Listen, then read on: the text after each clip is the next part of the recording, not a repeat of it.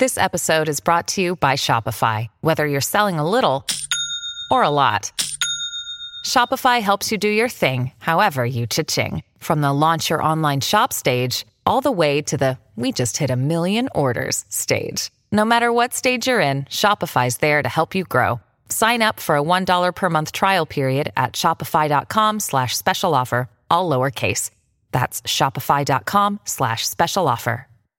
Well, let's talk a little bit about getting back to the basics. Now, businesses have to do that. Every once in a while, you got to look at what are your core competencies, what the public is looking for in regards to their tax dollars.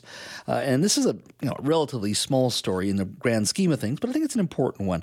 Now, the city of Port Coquitlam had spent 3 days and sent crews out to target different zones in the city to clean up public spaces. Simple little things like just garbage and junk. And what did they do at the end of those 3 days? Well, they completed their Clean City Blitz, and what they collected was 3 tons of litter. 86 kilometers were cleaned with a sweeper. 122 graffiti tags were removed, and 14 illegal dumping sites were cleaned, and thousands of cigarettes butts were collected as well. Well, joining me now to talk a little bit about the cleaning blitz in Port Coquitlam, and I think partially a little bit we want to talk a little bit about, City Hall and going back to the basics a little bit. Of course, joining us is Brad West, the mayor of Port Coquitlam. Brad, thank you for joining us. Thanks very much for having me, Jazz. So what got you inspired to say, let's have a cleaning blitz? I know municipalities do that. Usually you have, staff, members of City Hall doing that. What was the reasoning behind that? Was there just an impetus to say, look, we have to start cleaning this place up? It was looking a little dirty? Well, it's part of, as you said, the ongoing work that always happens. But we had an incredibly successful pothole blitz that we did just after the cold winter months when potholes really need to be attended to. And we filled several hundred potholes in a couple of days in Port Coquitlam. And that was so well received by the public. It really got me thinking, okay, can we take this concept of where, in addition to our ongoing work, we blitz our entire community and just get stuff done. And I thought, well, you know what? The summer months are upon us. People are out in our parks and our playgrounds, and you can just see the city's kind of alive and busy. And I said to our staff, hey, is it possible to take the same concept and do a cleaning blitz? And they came back with what it would take to do it, and we gave it the green light. And I'm just incredibly proud of the work that our crews did, and the results certainly speak for themselves. So these were city crews. You didn't have to have sort of volunteers come in from the community.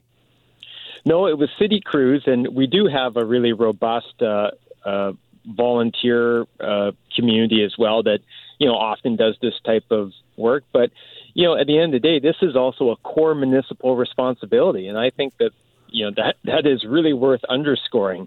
This is the type of thing people send their tax dollars to City Hall for. And, it's often not prioritized, I think, in the way it should be. So, yes, it's great when conscientious citizens help us out, and I appreciate that, and I encourage that. But it shouldn't just be up to, our citizens. The city has a responsibility here as well. And again, this is what people pay for. Yeah. So we should be delivering it. I hear that in Vancouver. I hear occasionally about Surrey as well. And those are big communities, and each community is a little different. I don't mean to pick on them.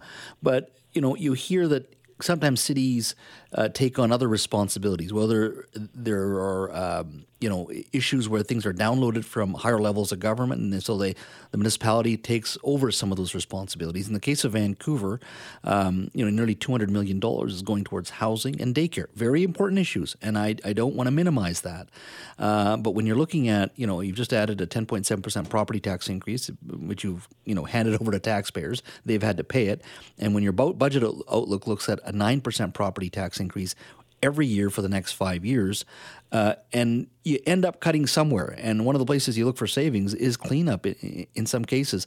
In your mind, why do you think some cities end up, I know there's downsizing, but why do they pick up some of these responsibilities when it's not part of their core services that they're supposed to be providing? Why does that happen? Well, I think they feel the pressure because they are things that community members are concerned about, and I can appreciate that. I think it largely comes from a good place. But you know who benefits the most when they do that is those other levels of government. Mm-hmm. Maybe, the provincial government and the federal government need to feel the heat more from residents about them not meeting their obligations. Certainly, like when it snows in Port Coquitlam, we got to do a good job of taking care of that. And if we aren't, nobody's calling the MLA to complain. They're calling the mayor. Yeah. And likewise, when it comes to these issues that are truly provincial and federal responsibilities, if a city council steps in and takes responsibility, you're really letting the province and the federal government off the hook. And they're all too happy to let you step in and fund those things. And you're right, something has to give. Mm-hmm. And usually what it is those core services that are actually really important and fundamental to the well-being of the community. Mm-hmm. And in the case of Vancouver, once again, I don't want to pick on Vancouver because Sarah Kirby-Young is coming in, and we're going to talk a little bit about my conversation with Francis Beulah the other day where I had asked them about, you're 8 or 9 months in now, you have a supermajority. What have you done beyond the mayor wanting to encourage everybody to come to Vancouver? It's a fun city, and he's drinking beer, all that kind of stuff. But I also think a supermajority is a terrible thing to waste. So she's going to come in, and we're going to have that conversation. So I don't want to think I'm picking on Vancouver. But in regards to the broader issue here, in regards to the taxation levels, do you think we're at that point where something has to give with municipalities? I know in a post-COVID environment, there have been significant property tax increases, not so much in your community, but others, that something has to give somewhere along the way, that this may actually force governments to think, wait a minute here, what are our core services that we provide and the things that we can't, let's start cutting back on some of those things, because pre-COVID, perhaps we had the dollars, but certainly post-COVID, it doesn't look like the dollars are there. Well, I really think it comes down to a matter of prioritization. I mean, look, there's no limit of good ideas and ways to spend money out there. Mm-hmm. But you can't get blood from a stone. I mean, people are really struggling financially, and I think we have to be incredibly sensitive to cost escalation and pressures on families. And so what does that mean? That means really digging down and focusing what is going to be most impactful to the most number of people, prioritizing that and making sure we're meeting our basic obligations. And, I think they're trying to right the ship in Vancouver in many ways. But, during the previous council, for instance, I mean, they gave the green light to this idea that Vancouver taxpayers were going to pay for a lawsuit against big oil. How in the world do you justify that when so many of your other obligations are not being met? I mean, it was truly just a this sort of activist, symbolic act, but it was going to cost taxpayers in Vancouver, I think, about $800,000.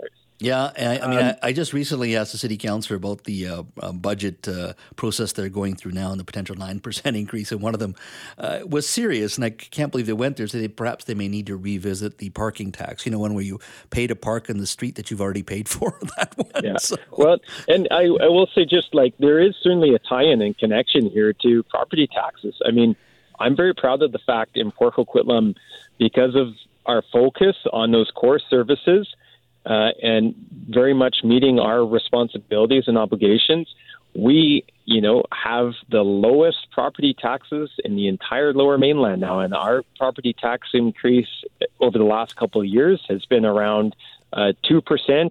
We had a 0% during the COVID years, and we had a 0.8%. And services are not suffering in Port Coquitlam because of it. We're building new amenities. We built a fantastic new community center. Again, community and recreation centers are often something that get overlooked. That's another core municipal responsibility. So it can be done. But if you're going to stretch yourself very thin, if you're going to take on these complicated and large, complex societal issues and try and solve them off the backs of property taxes,